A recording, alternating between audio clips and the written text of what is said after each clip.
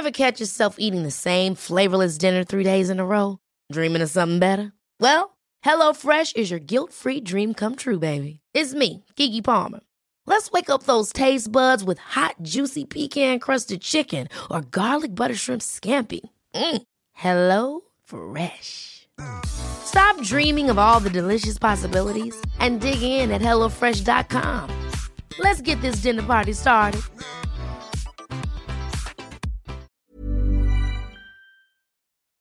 Hi, everybody. Today's episode of Jacob Marley is Dead is going to be a little bit different from what you've come to expect from us over the last several weeks. With any luck, by the time you're listening to this, my wife and I have succeeded in bringing our second child into the world and are settling into the routine of caring for a newborn again. This is a really exciting time for us, but it also means that I don't have a ton of time to work on the podcast. But we want to make sure that we maintain our release schedule, which we feel like you, our loyal listeners, deserve. So, in the meantime, while we're getting our feet under us, we're going to be rebroadcasting a audiobook recording that I created last year of A Christmas Carol. This is a complete, unabridged recording featuring music and sound effects. I worked hard on it, it was a passion project, and I really hope you enjoy it. We'll be releasing 4 bonus episodes, ad-free, over the next couple of weeks, and then we will return to our regularly scheduled programming. Thank you for being a loyal listener thus far, and I hope you enjoy Charles Dickens' A Christmas Carol.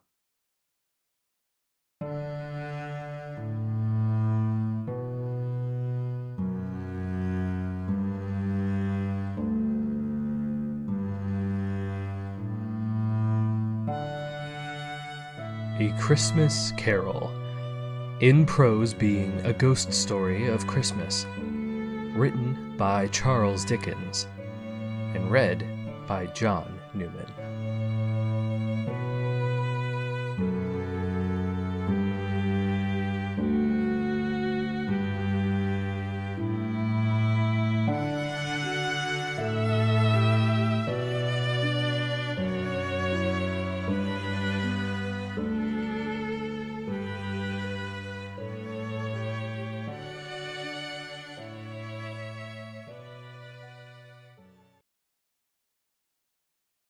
Stave 1. Marley's Ghost.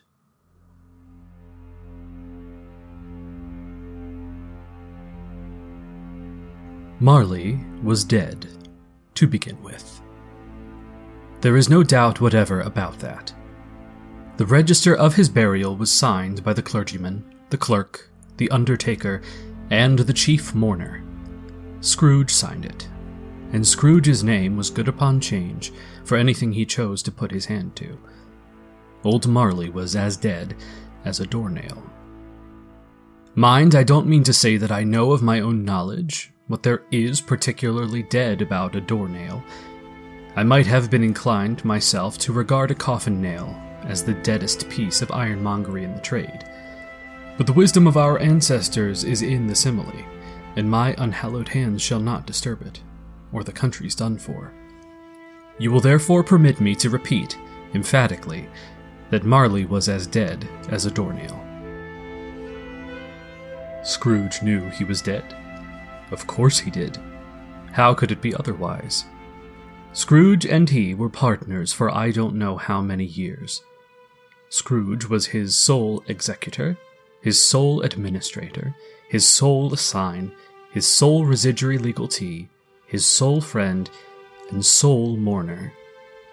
And even Scrooge was not so dreadfully cut up by the sad event, but that he was an excellent man of business on the very day of the funeral, and solemnized it with an undoubted bargain.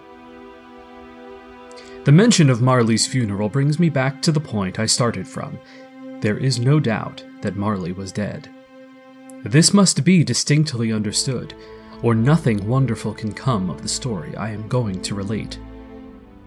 If we were not perfectly convinced that Hamlet's father died before the play began, there would be nothing more remarkable in his taking a stroll at night in an easterly wind upon his own ramparts than there would be in any other middle-aged gentleman rashly turning out after dark in a breezy spot, say St. Paul's churchyard, for instance, literally to astonish his son's weak mind. Scrooge never painted out old Marley's name. There it stood, years afterwards above the warehouse door, Scrooge and Marley. The firm was known as Scrooge and Marley. Sometimes people new to the business called Scrooge, Scrooge, and sometimes Marley. But he answered to both names. It was all the same to him. Oh, but he was a tight-fisted hand at the grindstone, Scrooge. A squeezing, wrenching, grasping, scraping, clutching, covetous old sinner. Hard and sharp as flint from which no steel had ever struck out a generous fire. Secret and self-contained and solitary as an oyster. The cold within him froze his old features, nipped his pointed nose, shriveled his cheek, stiffened his gait, made his eyes red, his thin lips blue, and spoke out shrewdly in his grating voice. A frosty rime was on his head, and on his eyebrows and his wiry chin.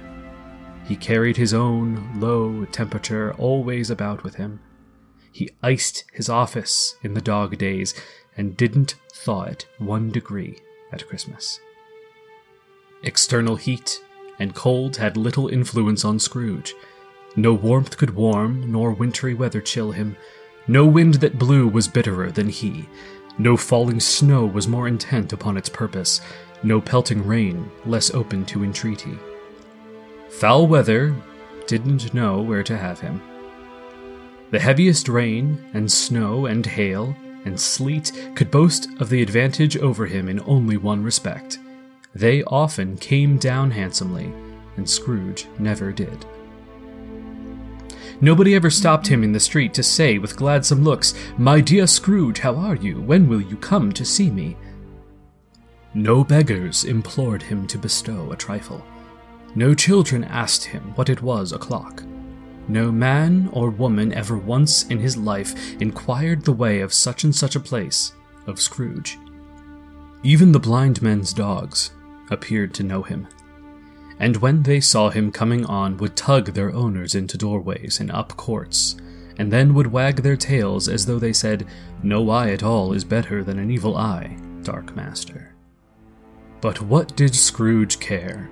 It was the very thing he liked, to edge his way along the crowded paths of life, warning all human sympathy to keep its distance, was what the knowing ones call nuts to Scrooge. Once upon a time, of all the good days in the year, on Christmas Eve, old Scrooge sat busy in his counting-house.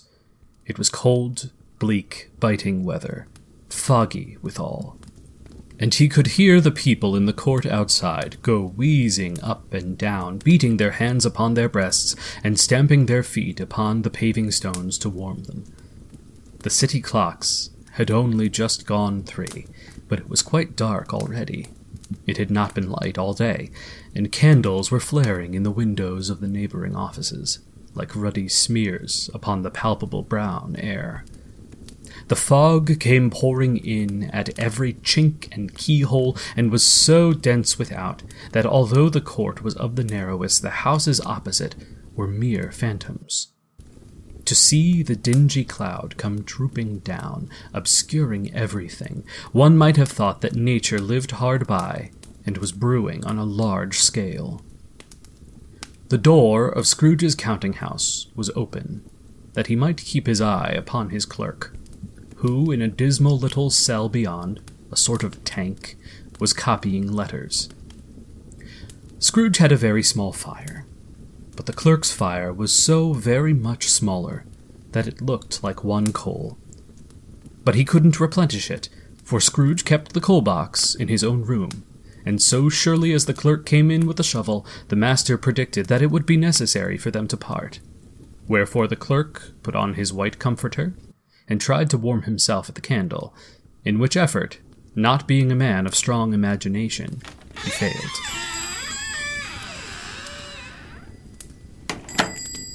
"A Merry Christmas, Uncle! God save you!" cried a cheerful voice. It was the voice of Scrooge's nephew, who came upon him so quickly that this was the first intimation he had of his approach. "Bah!" said Scrooge. "Humbug!" He had so heated himself with rapid walking in the fog and frost to this nephew of Scrooge's that he was all in a glow. His face was ruddy and handsome, his eyes sparkled, and his breath smoked again. "Christmas a humbug, uncle?" said Scrooge's nephew. "You don't mean that, I'm sure." "I do," said Scrooge. "Merry Christmas. What right have you to be merry? What reason have you to be merry? You're poor enough." "Come then," returned the nephew gaily. "What right have you to be dismal? What right have you to be morose? You're rich enough." Scrooge, having no better answer ready on the spur of the moment, said, "Bah!" and again followed it up with, "Humbug." "Oh, don't be cross, uncle," said the nephew. "What else can I be?" returned the uncle. "When I live in such a world of fools as this, Merry Christmas. Out upon a Merry Christmas. What's Christmas time to you but a time for paying bills without money? A time for finding yourself a year older but not an hour richer? A time for balancing your books and having every item in them through around a dozen of months presented dead against you? If I could work my will," said Scrooge indignantly, "every idiot who goes about with Merry Christmas on his lips should be boiled in his own pudding and buried with a stake of holly through his heart. He should." "Uncle," pleaded the nephew. "Nephew," returned the uncle sternly, "keep Christmas in your own way, and let me keep it in mine." "Keep it?" repeated Scrooge's nephew. "But you don't keep it." "Let me leave it alone, then," said Scrooge. "Much good may it do you. Much good it has ever done you." "There are many things from which I have derived good by which I have not profited, I dare say," returned the nephew. "Christmas among the rest. But I am sure I have always thought of the Christmas time when it comes around, apart from the veneration due to its sacred name and origin, if anything belonging to it can be apart from that, as a good time. A kind, forgiving, charitable, pleasant time. The only time I know of in the long calendar of the year, where men and women seem by one consent to open their shut-up hearts freely, and to think of people below them as if they really were fellow passengers to the grave, and not just another race of creatures bound on another journey. And therefore, uncle, though it has never put a scrap of gold or silver in my pocket, I believe that it has done me good, and will do me good, and I say, God bless it." The clerk in the tank involuntarily applauded. Becoming immediately sensible of the impropriety, he poked the fire and extinguished the last frail spark forever. "Let me hear another sound from you," said Scrooge, "and you'll keep your Christmas by losing your situation. You're quite a powerful speaker, sir," he added, turning to his nephew. "I wonder you don't go into Parliament." "Oh, don't be angry, uncle. Come, dine with us tomorrow." Scrooge said that he would see him. Yes, indeed he did. He went the whole length of the expression, and said that he would see him in that extremity first. "But why?" cried Scrooge's nephew. "Why?" "Why did you get married?" said Scrooge. "Because I fell in love." "Because you fell in love," growled Scrooge, as if that were the only one thing in the world more ridiculous than a Merry Christmas. "Good afternoon." "Nay, uncle, but you never came to see me before that happened. Why give it as a reason for not coming now?" "Good afternoon," said Scrooge. "I want nothing from you. I ask nothing of you. Why cannot we be friends?" "Good afternoon," said Scrooge. "I'm sorry, with all my heart, to find you so resolute. We have never had any quarrel to which I have been a party, but I have made the trial in homage to Christmas, and I'll keep my Christmas humor to the last. So a Merry Christmas, uncle." "Good afternoon," said Scrooge. "And a Happy New Year." "Good afternoon," said Scrooge. His nephew left the room without an angry word. Notwithstanding, he stopped at the outer door to bestow his greetings of the season on the clerk, who, cold as he was warmer than Scrooge, for he returned them cordially. "There's another fellow," muttered Scrooge, who overheard him.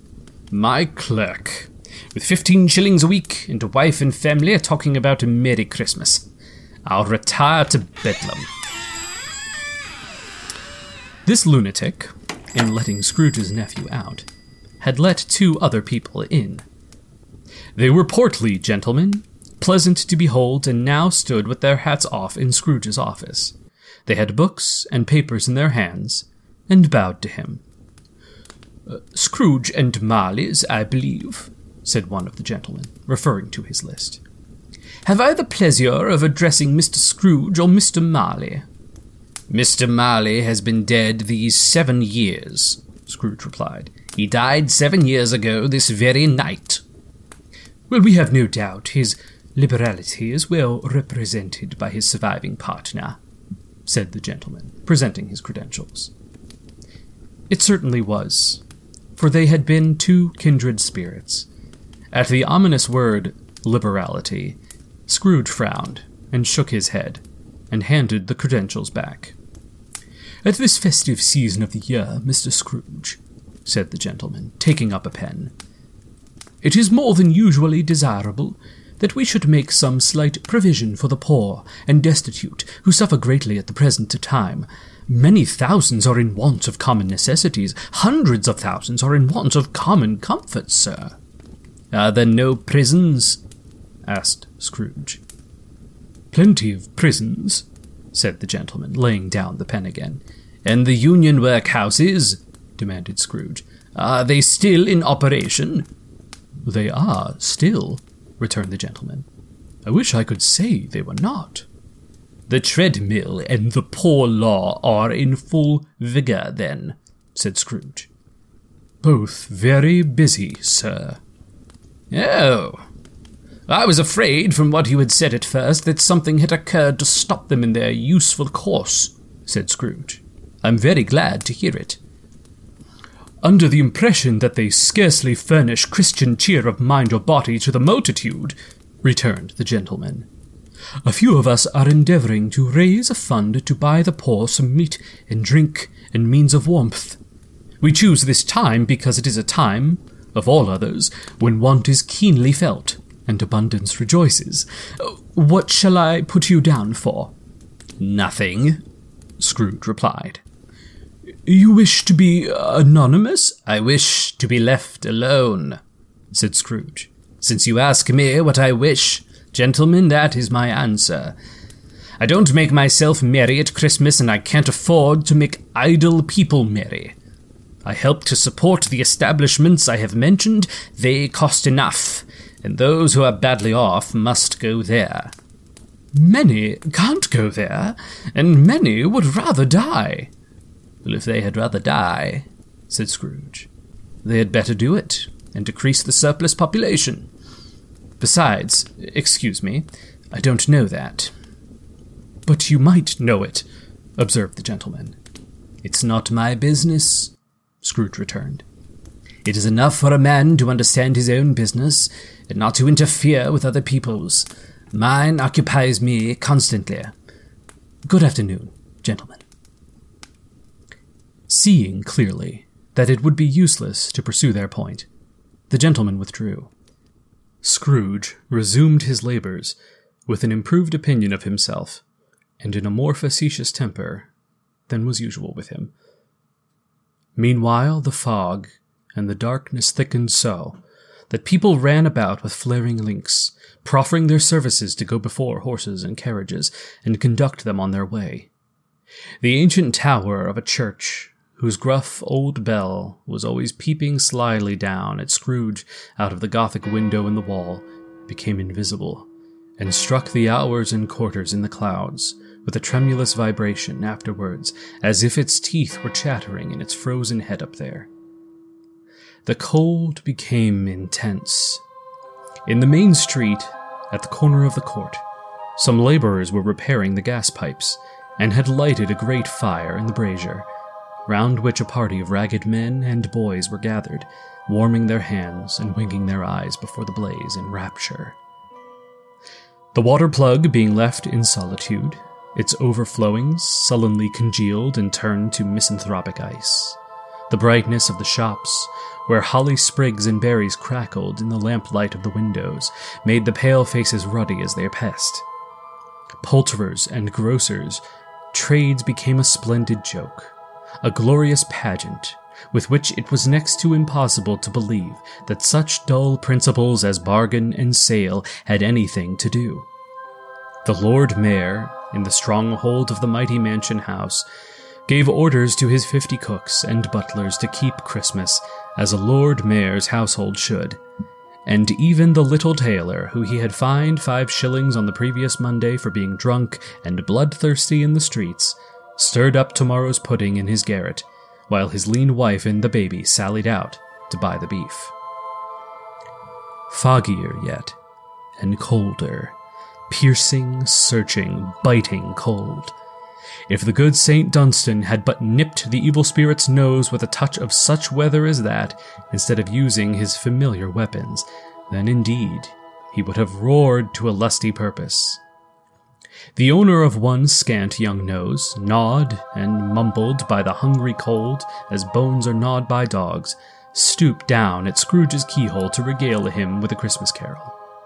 But at the first sound of "God rest ye merry gentlemen, may nothing you dismay," Scrooge seized the ruler with such energy of action that the singer fled in terror, leaving the keyhole to the fog and even more congenial frost. At length, the hour of shutting up the counting-house arrived. With an ill will, Scrooge dismounted from his stool and tactily admitted the fact to the expectant clerk in the tank, who instantly stuffed out his candle and put on his hat. "You'll want all day tomorrow, I suppose," said Scrooge. "If quite convenient, sir." "It's not convenient," said Scrooge. "And it's not fair. If I was to stop half a crown for it, you'd think yourself ill-used, I'll be bound." The clerk smiled faintly. "And yet," said Scrooge, "you don't think me ill-used when I pay a day's wages for no work." The clerk observed that it was only once a year. "A poor excuse for picking a man's pocket every 25th of December," said Scrooge, buttoning his greatcoat to the chin.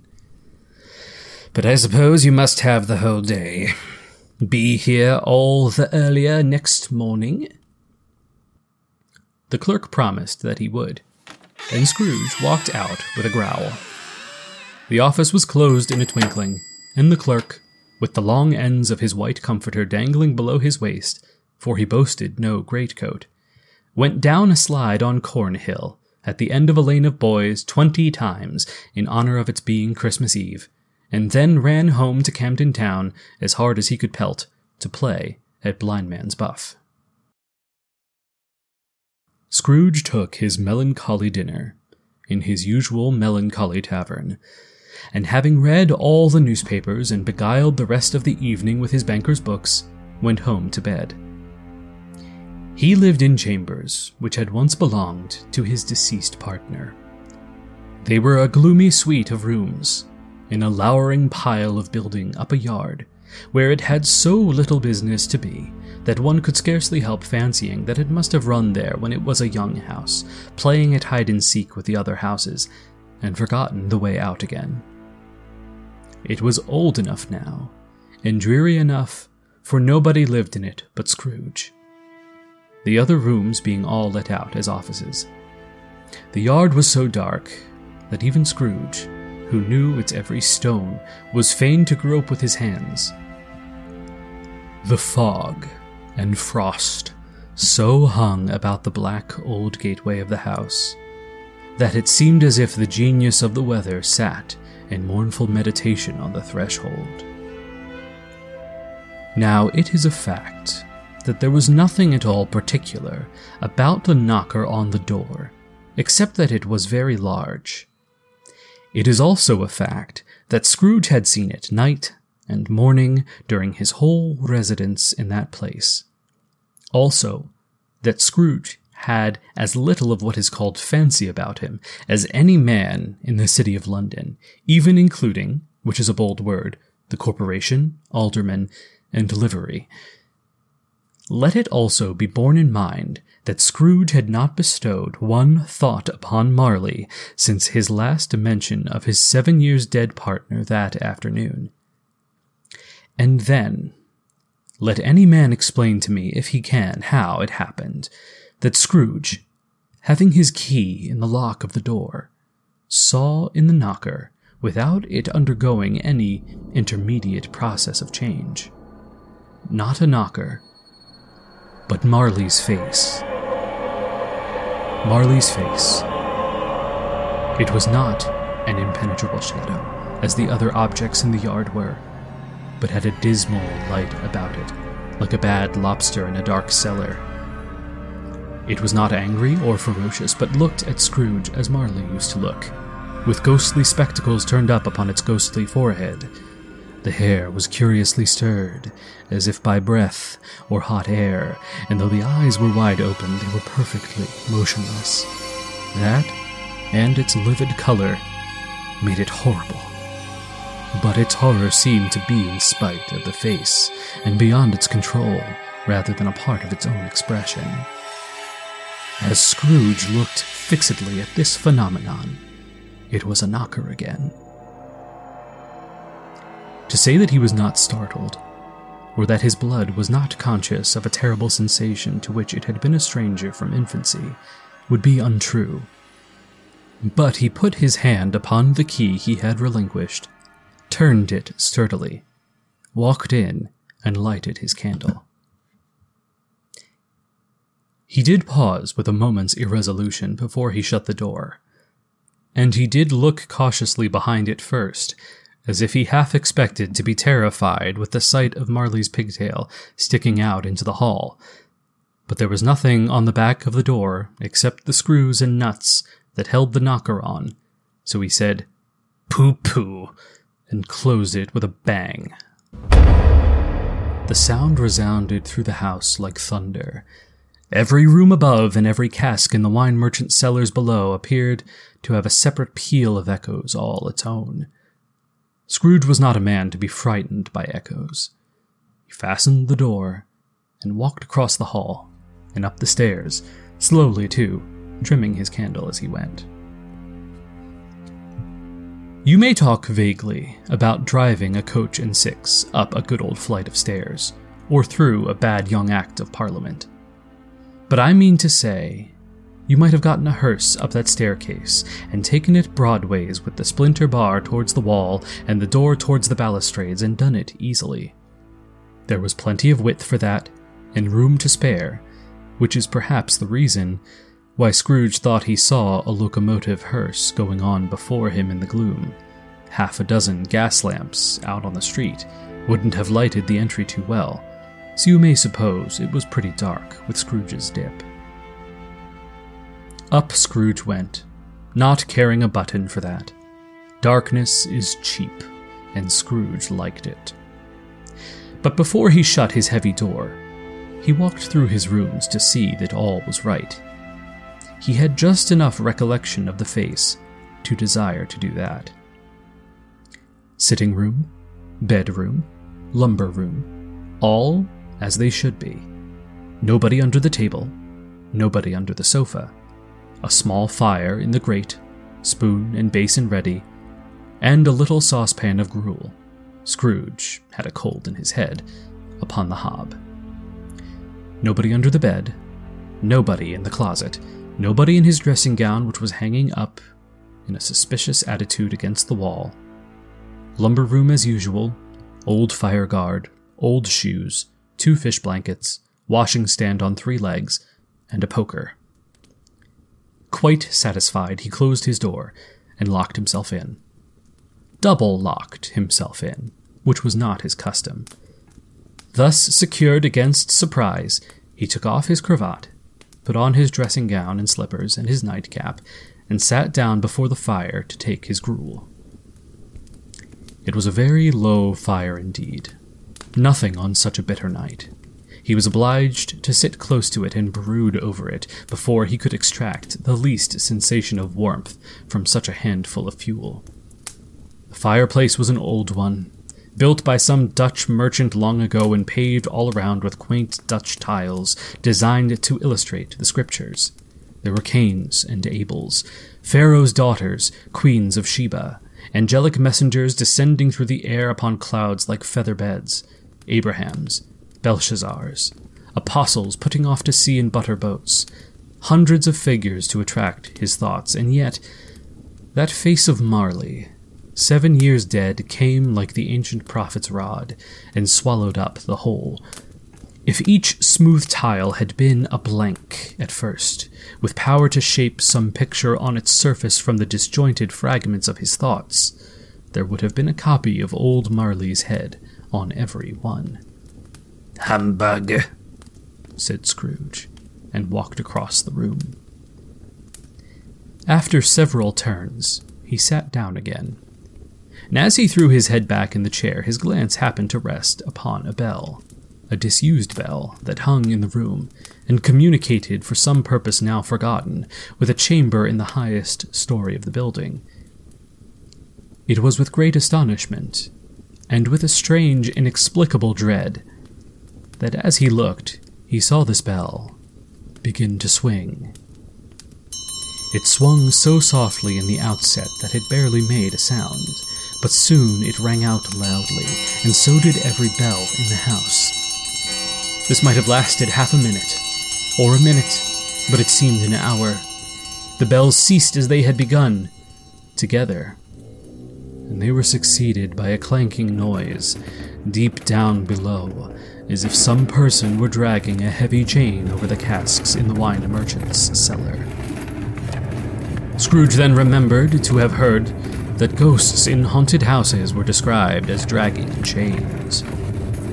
The cellar door flew open with a booming sound, and then he heard the noise much louder on the floors below, and then coming up the stairs, and coming straight towards his door. "It's humbug still," said Scrooge. "I won't believe it." His color changed, though, when, without a pause, it came on through the heavy door and passed into the room before his eyes. Upon its coming, the dying flame leapt up as though it cried, "I know him, Marley's ghost," and fell again.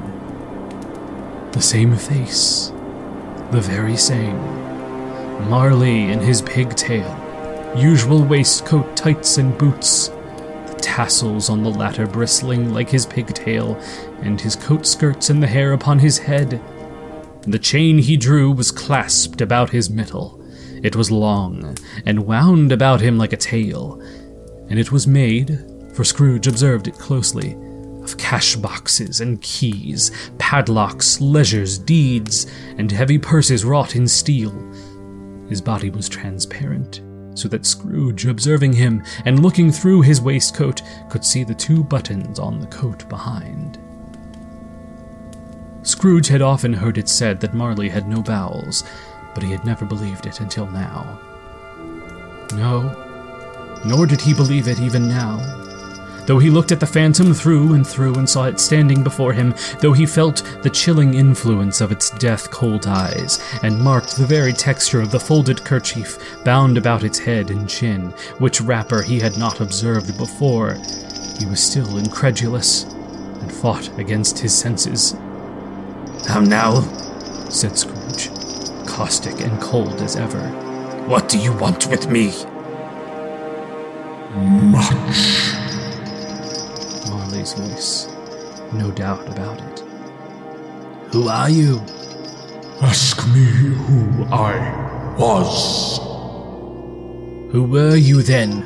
said Scrooge, raising his voice. "You're particular for a shade?"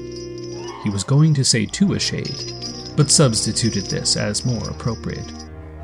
"In life, I was your partner, Jacob Marley." Can you sit down?" asked Scrooge, looking doubtfully at him. "I can." "Do it then."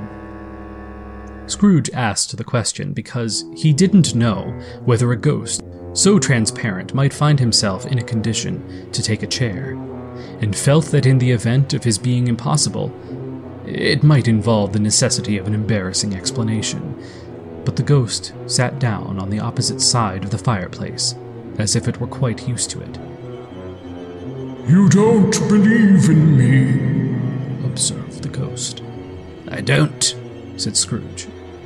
"What evidence would you have of my reality beyond that of your senses?" "I don't know," said Scrooge. "Why do you doubt your senses?" "Because," said Scrooge, "a little thing affects them. A slight disorder of the stomach makes them cheats. You might be an undigested bit of beef.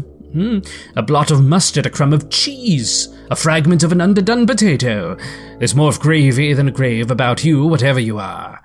Scrooge was not much in the habit of cracking jokes, nor did he feel in his heart by any means waggish then. The truth is that he tried to be smart as a means of distracting his own attention and keeping down his terror, for the spectre's voice disturbed the very marrow of his bones.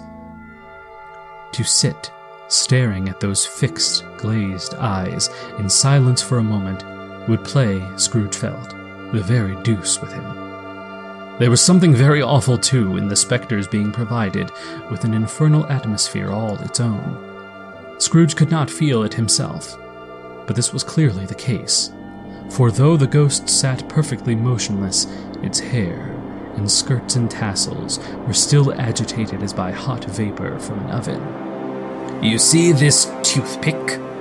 said Scrooge, returning quickly to the charge, for the reason just assigned, and wishing, though it were only for a second, to divert the vision's stony gaze from himself. "I do," replied the ghost. "You're not looking at it," said Scrooge. "But I see it, said the ghost. Notwithstanding." "Well," returned Scrooge, "I have but to swallow this and be for the rest of my days persecuted by a legion of goblins, all of my own creation. Humbug, I tell you, humbug!" At this, the spirit raised a frightful cry, and shook its chain with such a dismal and appalling noise that Scrooge held on tight to his chair to save himself from falling into a swoon. But how much greater was his horror when the phantom, taking off the bandage round its head, as if it were too warm to wear indoors, its lower jaw dropped down upon its breast. Scrooge fell upon his knees and clasped his hand before his face. "Mercy," he said. "Dreadful apparition, why do you trouble me?" "Man of the worldly mind," replied the ghost. "do you believe in me or not?" "I do," said Scrooge. "I must. But why do spirits walk the earth, and why do they come to me?" "It is required of every man," the ghost returned, "that the spirit within him should walk abroad among his fellow men, and travel far and wide, and if that spirit goes not forth in life, it is condemned to do so after death. It is doomed to wander through the world.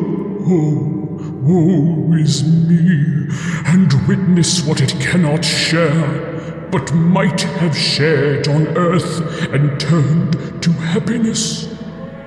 Again the spectre raised a cry, and shook its chain and wrung its shadowy hands. "You are fettered," said Scrooge, trembling. "Tell me why." "I wear the chain I forged in life," replied the ghost. "I made it link by link, and yard by yard. I girded it on of my own free will, and of my own free will I wore it. Is its pattern strange to you?" Scrooge trembled more and more. "Or would you know," pursued the ghost, "the weight and length of the strong coil you bear yourself? It was as full, as heavy, and as long as this 7 Christmas Eves ago. You have labored on it since. It is a ponderous chain. Scrooge glanced around him on the floor, in the expectation of finding himself surrounded by some 50 or 60 fathoms of iron cable, but he could see nothing. Jacob, he said, imploringly. Oh, Jacob Marley, tell me more. Speak comfort to me, Jacob. I have none to give, the ghost replied. It comes from other regions, Ebenezer Scrooge, and is conveyed by other ministers to other kinds of men. Nor can I tell you what I would. A very little more is all permitted to me. I cannot rest. I cannot stay. I cannot linger anywhere.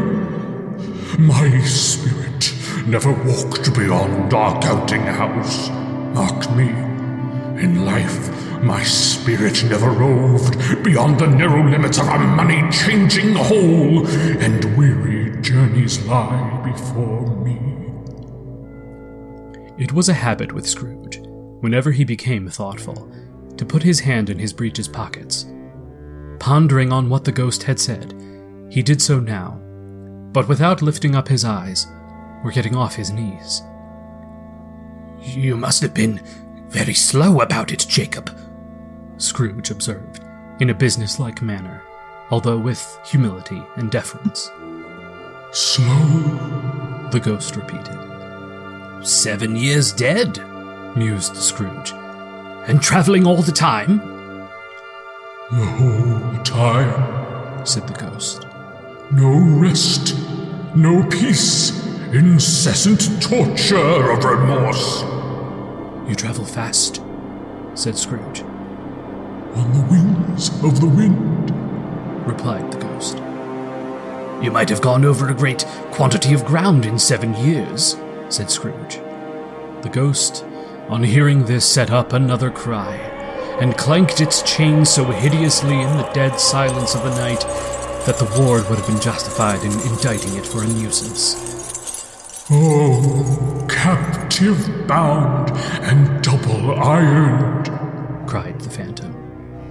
Not to know that ages of incessant labor by immortal creatures for this earth must pass into eternity before the good of which it is susceptible is all developed. Not to know that any Christian spirit, working kindly in its little sphere, whatever it may be, will find its mortal life too short for its vast means of usefulness. Not to know that no space of regret can make amends for one life's opportunity misused. Yet such was I. Oh, such was I. But you always were a good man of business, Jacob, faltered Scrooge, who now began to apply this to himself. Business, cried the ghost, wringing its hands again. Mankind was my business. The common welfare was my business. Charity, mercy, forbearance, and benevolence were all my business. The dealings of my trade were but a drop of water in the comprehensive ocean of my business. It held up its chain at arm's length, as if it were the cause of all its unavailing grief, and flung it heavily upon the ground again. At this time of the rolling year, the spectre said, I suffer most. Why did I walk through crowds of my fellow beings with my eyes turned down, and never raise them to that blessed star which led the wise men to a poor abode? Were there no poor homes to which its light would have conducted me? Scrooge was very much dismayed to hear the spectre going on at this rate, and began to quake exceedingly. Hear me, cried the ghost. My time is nearly gone. I will, said Scrooge. But don't be hard upon me. Don't be flowery, Jacob, pray. How it is that I appear before you in a shape that you can see, I may not tell. I have sat invisible beside you many and many a day. It was not an agreeable idea. Scrooge shivered and wiped the perspiration from his brow. That is no light part of my penance, pursued the ghost. I am here tonight to warn you that you have a chance and hope of escaping my fate. A chance and hope of my procuring Ebenezer. You are always a good friend to me, said Scrooge. Thank you. You will be haunted, resumed the ghost, by 3 spirits. Scrooge's countenance fell, almost as low as the ghost's had done. Is that the chance and hope you mentioned, Jacob? He demanded, in a faltering voice. It is. I think I'd rather not, said Scrooge. Without their visits, said the ghost, you cannot hope to shun the path I tread. Expect the first tomorrow when the bell tolls 1. Couldn't I take them all at once and have it over, Jacob? hinted Scrooge. Expect the second on the next night, at the same hour. The third upon the next night, when the last stroke of 12 has ceased to vibrate. Look to see me no more, and look that for your own sake you remember what has passed between us. When it had said these words, the spectre took its wrapper from the table and bound it round its head as before. Scrooge knew this by the smart sound its teeth made when the jaws were brought together by the bandage. He ventured to raise his eyes again, and found his supernatural visitor confronting him in an erect attitude, with its chain wound over and about its arm. The apparition walked backwards from him, and at every step it took, the window raised itself a little, so that when the spectre reached it, it was wide open. It beckoned Scrooge to approach, which he did. When they were within 2 paces of each other, Marley's ghost held up its hand, warning him to come no nearer.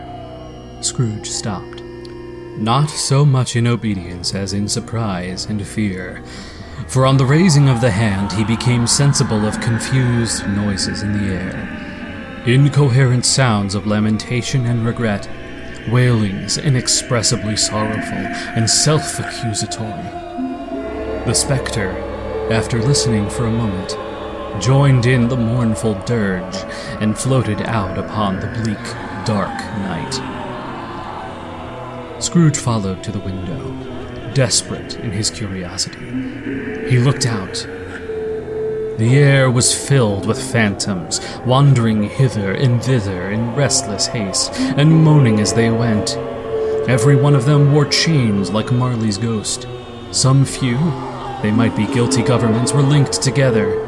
None were free. Many had been personally known to Scrooge in their lives. He had been quite familiar with one old ghost who, in a white waistcoat, with a monstrous iron safe attached to its ankle, who cried piteously at being unable to assist a wretched woman with an infant whom it saw below upon a doorstep. The misery within them all was clearly that they sought to interfere for good in human matters, and had lost the power forever. Whether these creatures faded into mist, or mist enshrouded them, he could not tell. But they and their spirit voices faded together, and the night became as it had been when he walked home. Scrooge closed the window, and examined the door by which the ghost had entered. It was double-locked, and he had locked it with his own hands, and the bolts were undisturbed. He tried to say, "Humbug," but stopped at the first syllable. And being from the emotion he had undergone, or the fatigues of the day, or his glimpse of the invisible world, or the dull conversation of the ghost, or the lateness of the hour, much in need of repose, went straight to bed, without undressing, and fell asleep upon the instant.